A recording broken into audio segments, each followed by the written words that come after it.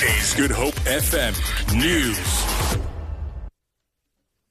Hawke's Western Cape spokesperson Lloyd Ramovha says police view attacks against police officials in a very serious light. 5 have been killed in the past month in Cape Town. Earlier today, the alleged killers of the latest victim, Constable Mziwonke Sisiwa, briefly appeared in the Blue Downs Magistrates Court. Ati Mdluli, Zolani Ndesi and Jackson Mhlobo face charges of murder, possession of an unlicensed firearm and aggravated robbery. Sisiwa was attacked last Monday while on his way to work at the Table Bay Harbour Sea Border Unit. Ramovha says a date for their bail application was set for the 25th of next month. We condemn police killings in the strongest terms possible. And today here we've seen 3 suspects who appeared, and their matter has since been postponed to the 25th of January. Further investigation is ongoing at this stage. The man accused of murdering a Khayelitsha woman, allegedly because of her lesbian sexual orientation, has withdrawn his bail application in the Blue Downs Magistrates Court. The body of 22-year-old Noluvo Swelindawo was found earlier this month with a gunshot wound near a footbridge on the N2. Lyndon Khan reports. Members of the LGBTI community and gender activists danced and sang outside the court, holding placards, taking some peace in the fact that the accused will remain behind bars. The accused, Sikline Mdani, will not be physically present in court at his next court date and will appear via video link from Paulsmoor Prison, where he is being kept in custody. His legal aid lawyer did not give reasons why he chose to withdraw his bail application.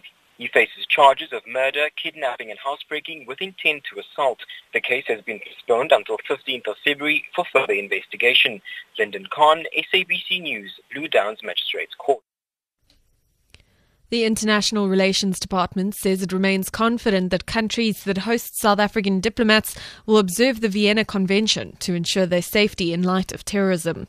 The department's statements comes after the assassination of the Russian ambassador to Turkey, Andrei Karlov. The incident has left the international community in shock. The department's spokesperson, Clayson Monyela, says government condemns all forms of terrorism.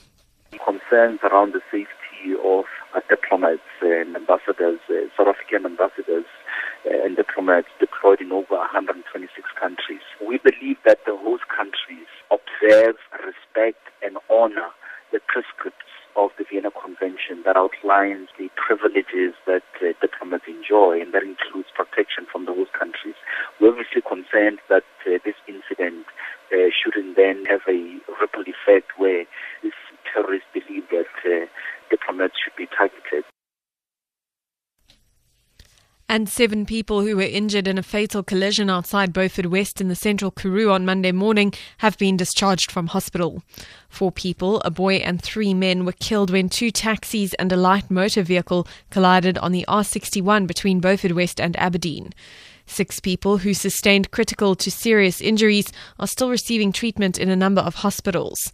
Western Cape Health Department spokesperson Emerentia Cupido says 1 female patient was transferred to Groote Schuur Hospital and remains in a critical condition.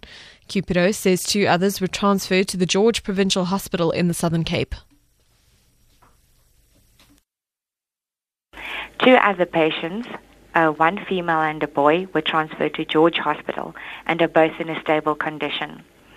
3 patients who were brought into Beaufort West had multiple fractures and were stabilized at the hospital and then transferred to private hospitals in Cape Town.